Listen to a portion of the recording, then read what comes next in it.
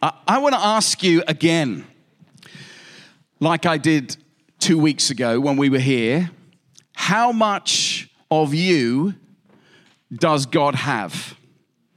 How much of you? Not how much of God do you have, as if God is holding something back. He's not holding anything back.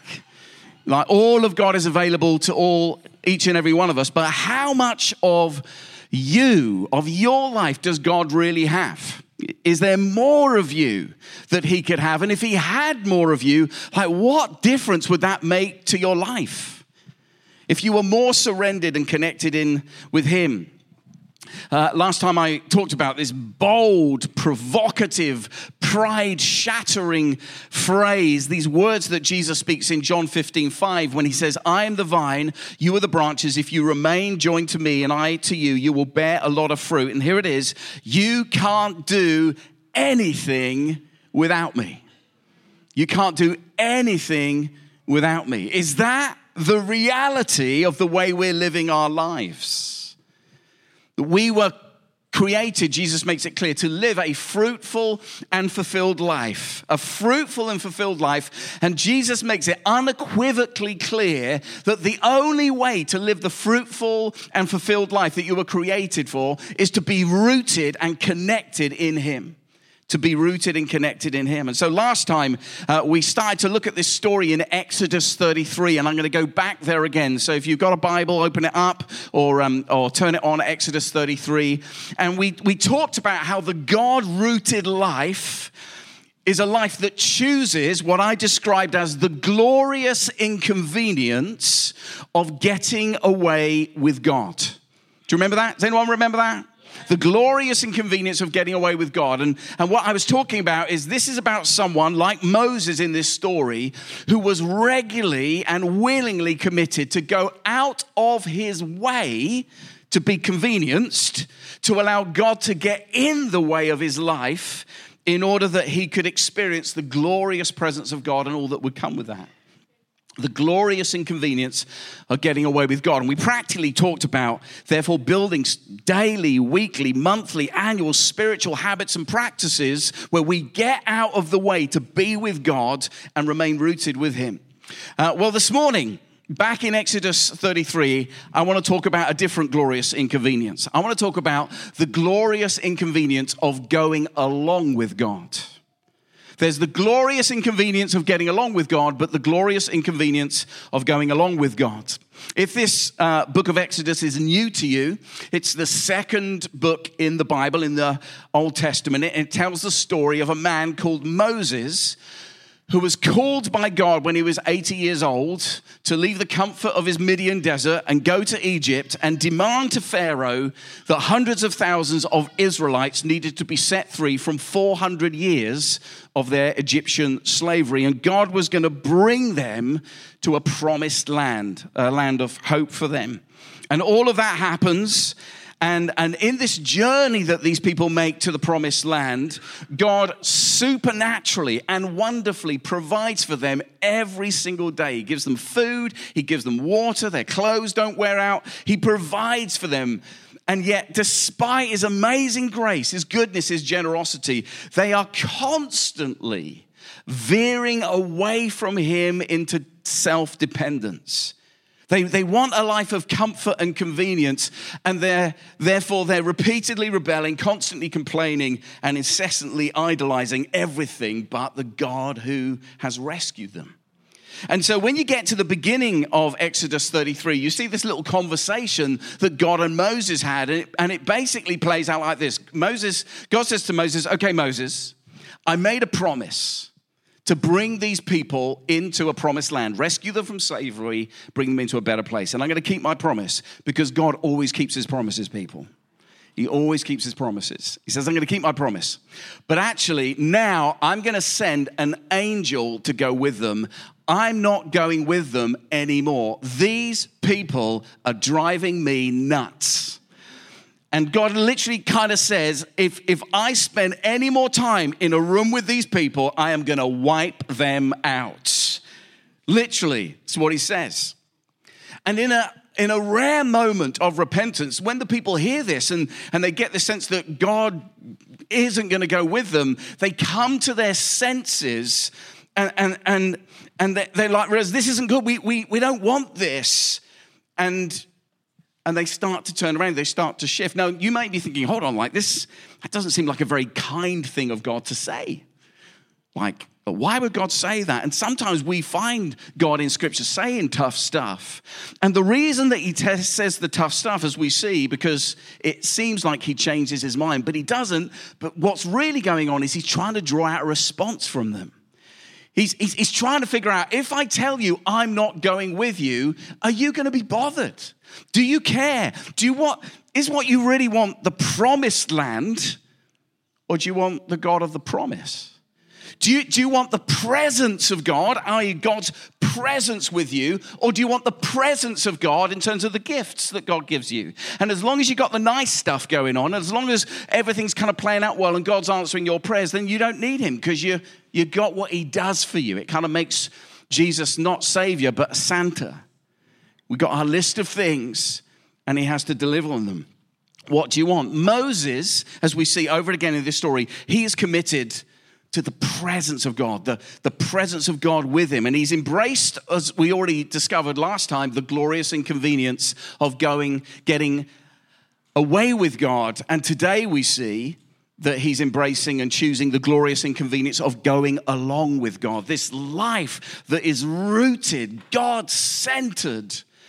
And I would say if we look at some of the text in Exodus 33, we see what this looks like. What does this life look like? Because Jesus is longing for you to be fruitful and to be fulfilled and to be overcome, even in the valleys like we've sung, that you can be in a difficult place and still be in a place where you're saying, it is well with my soul, that you can be in that place, but it demands something of us. And the first thing we see in Moses is it's rooted in dependence. It's rooted in dependence. Look at Exodus 33, verse 15 to 19. Moses responds to this threat, and Moses said, this is verse 15, Moses says to God, if your presence does not go with us, don't send us. Like, we don't want to go if you're not going with us. Like this whole thing of like, God, we don't want to step into our day. We don't want to step into our destiny unless we know that you are with us. We don't want to rely on our experience. We don't want to rely on our wisdom. We don't want to rely on our history. We don't want to rely on our strength. We don't want to even rely on other people. If you are not with us this day, in this moment, as we take a step, we don't want to go. I wonder how many of us have that level of dependence upon God. We don't want to go along by ourselves. We only want to go along with you. Like, why aren't we like that? And I'd suggest that consciously and subconsciously, it's because we are overconfident. Like subconsciously, we're overconfident because the reason we don't have this sense of going along with God all the time is because we think that maybe God is going to suggest some things to us and we think we know better. And so because we think we know better, then we're quite happy to go along by ourselves because we actually don't want God to inconvenience us. But I think it's more a challenge subconsciously that we just forget. We just don't embrace that prayer practice that every day we have this surrender moment on our knees where we're like, God, unless you are with me today, I just can't do it. I can't do it. There's a tragic example of this in the book of Judges. This happens hundreds of years later. And there's a guy called Samson. And Samson is chosen by God to become a leader and a judge in Israel. And throughout his life, he's called out to be a Nazirite in a particular holy, righteous relationship with God, although he blows it a lot of the time. And he's given supernatural strength. And in Judges chapter 16, if you look later, he falls for a honey trap. There's this lady, Delilah, who he's genuinely fallen in love with, but she doesn't love him. She's been set up by the Philistines, which is the prevailing enemy at the time, to try and capture him because he keeps killing them. And they're not very happy about it.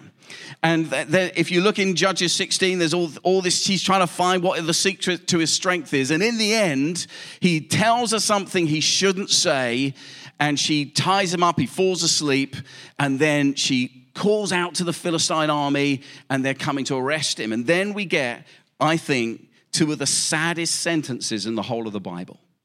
This is Judges 16, verse 20. First of all, this is Samson. Samson says, I will go out and I'll shake off these ropes as I've done every time.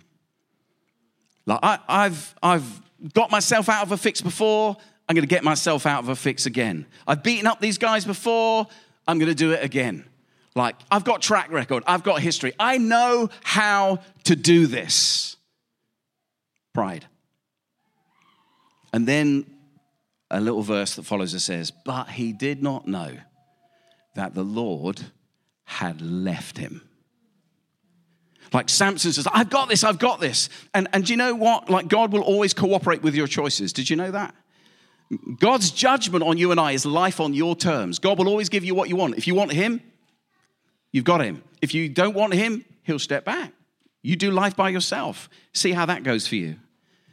And it ends up in tragedy for Samson, because he's got no strength. And they arrest him. They gouge out his eyes and they imprison him. Although he has a final glorious finish. You'll have to read the story. And I remember years ago reading that story, and particularly as a preacher, I've been preaching for 37 years. I was 15 years old when I first preached, and I remember reading this and just loving preaching. And sometimes when I speak in other places, sometimes I might share another message or a training that I've done. And for years and years and years, rooted in this scripture, I've come to God, and I've had to say to God, God, I will not arise as at other times. Like, I might have preached this message before, I may have preached 1,000 times, but this moment is new. This moment that we have together is new. And if God, by his Spirit, isn't in control, if he is not at work, if I'm not surrendered to him, if I've got confidence in myself rather than him, then this at best is entertainment. It's nothing. But if I come up and share with you or in other places, and if I have this resolve saying, God, I might have done it before, but I need you right now to fill me afresh. I am utterly, utterly dependent on you. Now, this is not about preaching. This is about life. This is about your leadership role. This is about your fathering, your parenting. This is about how you connect with your neighbors. This is about your job. This is about if you are a bricklayer or whatever it is, that yes, you've got gifts, skills, and abilities, but even in that, the Jesus-rooted life is a life that says, I am dependent on you, that starts its day in that posture. We're not going anywhere without you, God. We're not going anywhere without you. The glorious inconvenience of going along with God is rooted in dependence. What does that look like for you to start your day in a genuine, fresh way of saying, God, unless you go with me today, I'm going to be in trouble. I need you. But then secondly, it's revealed in a distinct life. It's rooted, as I said, in, brain's gone. It's rooted in dependence, and it's revealed in distinctiveness. Because look at the next verse, verse 16. Because then Moses says, how will anyone know that you are pleased with me and with us as a people unless you go with us? What else will distinguish me and your people from all the other people on the face of the earth? And I love this about Moses. Moses is basically saying, God, not only do we want to be dependent on you, we want everyone to know that we're dependent on you. We want it to be absolutely obvious that we are your people, that we carry your presence, that there is something distinct about us, that we shine in the culture, that we have the flavors of the kingdom, that we're yeast in the dough, that wherever we go, we're bringing impact and influence because we carry your power, because we carry your presence in the workplace, in the street, in the neighborhood, in the gym, in the coffee shop, in the cinema, in our home, in the church, wherever we go. We expect the atmosphere of those spaces and places to change because we carry your presence. That when we step into a room, people are like, what has happened in this room? And it isn't us, but we're carrying the presence of Jesus. And because we carry the presence of Jesus, atmospheres change, situations change, circumstances change. We carry his distinctive. I love those verses in Acts chapter 3. The book of Acts is the 5th book in the New Testament. And after we get the story of Jesus in Matthew, Mark, Luke, and John, we get the story of the early church. Jesus' first followers exploding the good news of Jesus across the world. And in Acts chapter 4, these two guys, Peter and John, who were two of Jesus' first disciples, they heal a guy. They invoke the name of Jesus in Acts chapter 3, and a guy who's been lame, who's been crippled since birth, 40 years, is healed instantly. And guess what? Lots of people are happy. Religious leaders aren't happy. Religious people are annoying, aren't they? They really are, let's face it. And so they're brought in front of these religious leaders, and these religious leaders just don't know what to make of them. But here, this is how they describe them, these religious leaders. Acts 4:13. When they saw the courage of Peter and John, they realized they were unschooled, ordinary men, and they were astonished. And they took note that they had been with Jesus. They took note they'd been with Jesus. You know what they're saying here? And by the way, this word ordinary, okay, it's the Greek word idiotes. What does that sound like? That's right. They looked at Peter and John and they thought, these guys are idiots.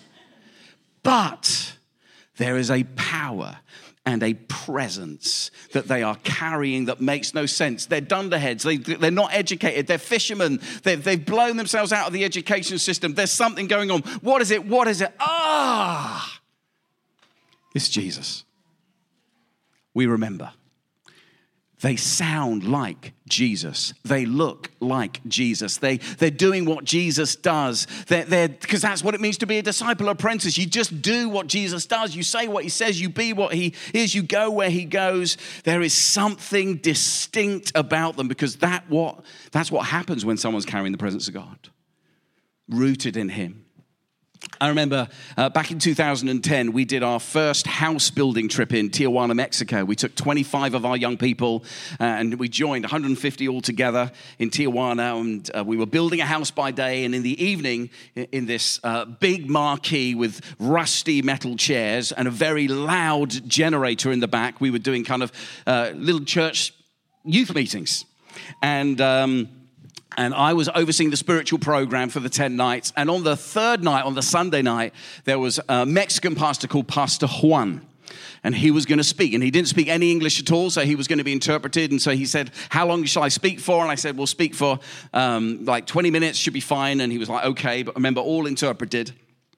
And so we had a really good worship time, and Pastor Juan, he gets up to speak, and he opens his Bible. Now, listen, by this time, I mean, I've spent a lot of my life speaking to young people, okay? And by the way, this is pride speaking, just to say, and I know how to talk to young people. Yeah, exactly. Help me, Harry.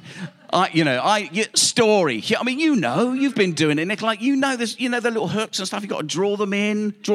Noticing that young people in the room are just completely disengaged at the moment, but just go. But, anyway, he gets up. He reads a little verse from the Bible. He's being interpreted, and I'm listening. I'm literally sitting at the side saying, this is not good. This is not good. Wrap it up. Like, it's not good. It's not a good preach. I don't know if he's making sense. His interpretation making sense. Anyway, he finishes. He only does about 10 minutes. And he finishes. And then he says, everyone bow their heads and eyes closed. I know what's going to happen next. And so then he says, like, if there's anyone here who wants to give your life to Jesus, just put your hand up. Put your hand up. And I'm man of faith. No one is going to put their hand up to that. And then I hear him say, those of you with your hands up, would you please now stand? And now I heard the rustle of chairs.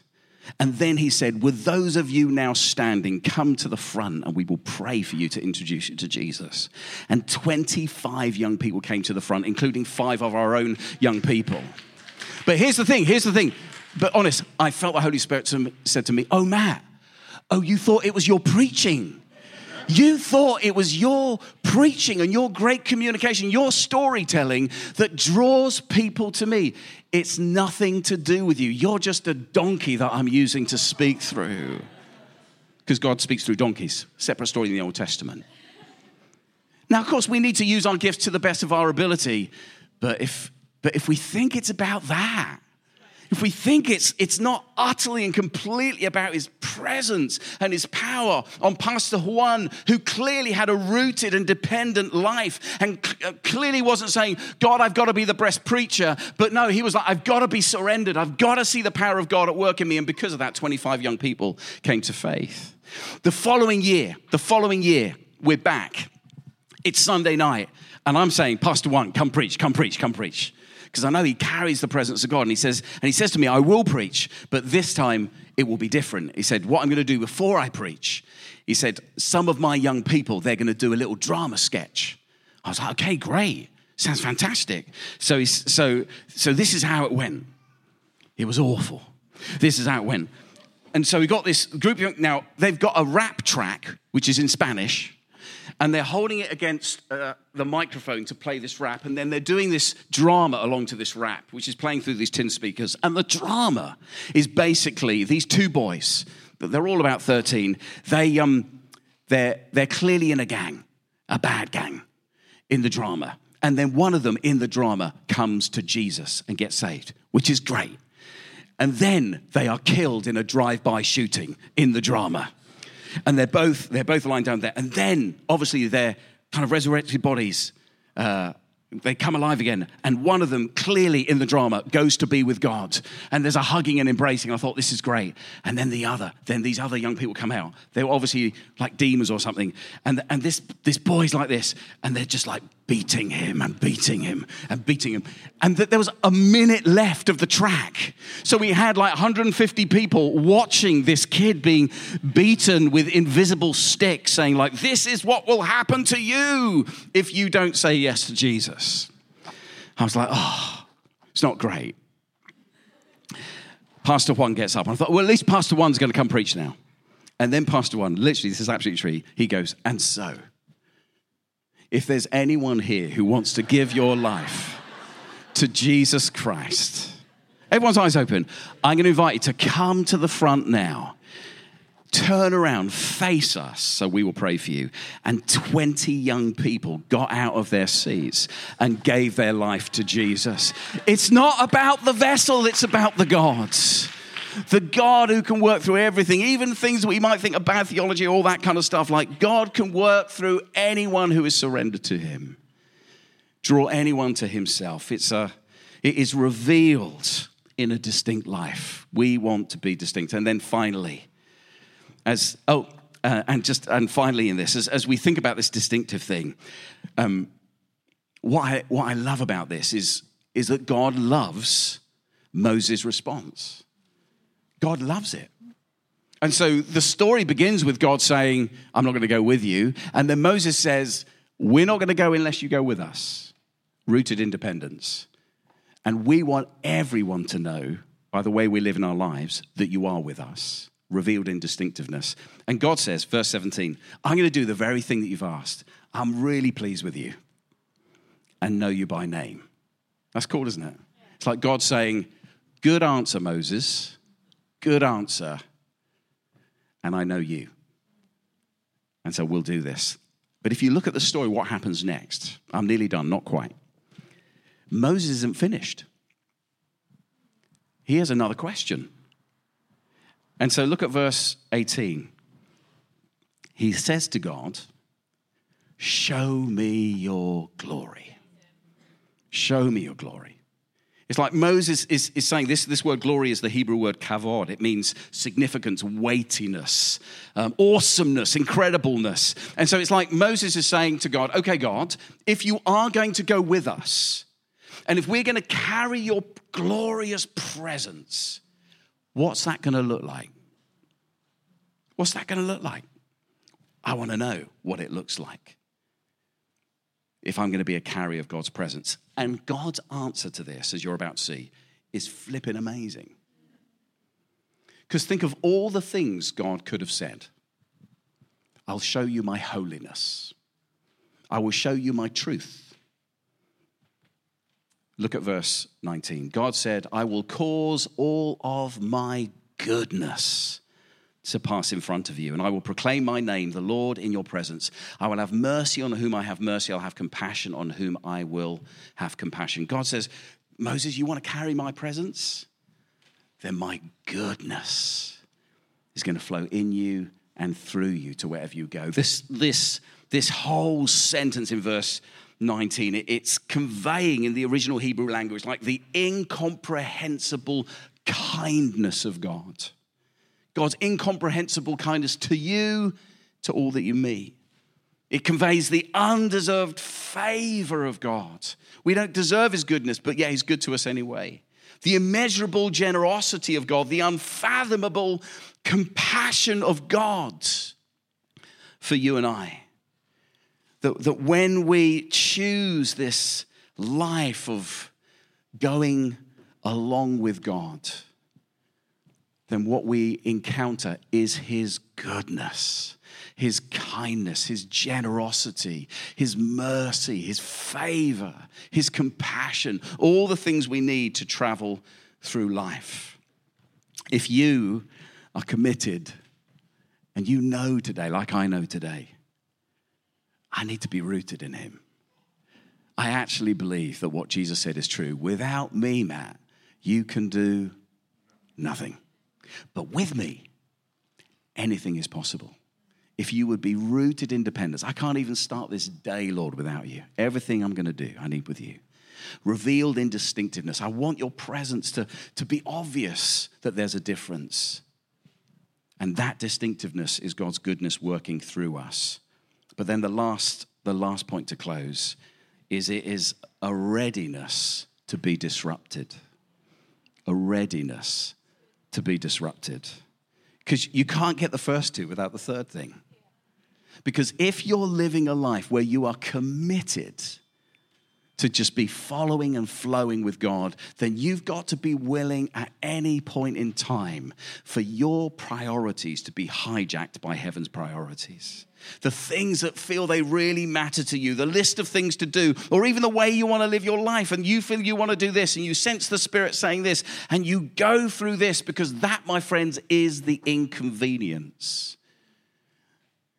But you don't get the glory of his goodness without the inconvenience of being disrupted, the inconvenience of joining in with what God is doing. I am the vine, you are the branches. If you remain joined to me and I to you, you'll bear a lot of fruit. You can't do anything without me. How much of you does God have? How much of you? Dependent, distinct, disrupted. Because I promise you that if you and I can grow in this dependence, flourish in this distinctiveness, be willing to be disrupted, you will find yourself on the greatest adventure you have ever known.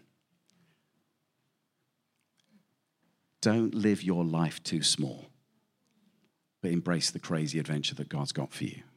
See what he will do. Amen? Amen.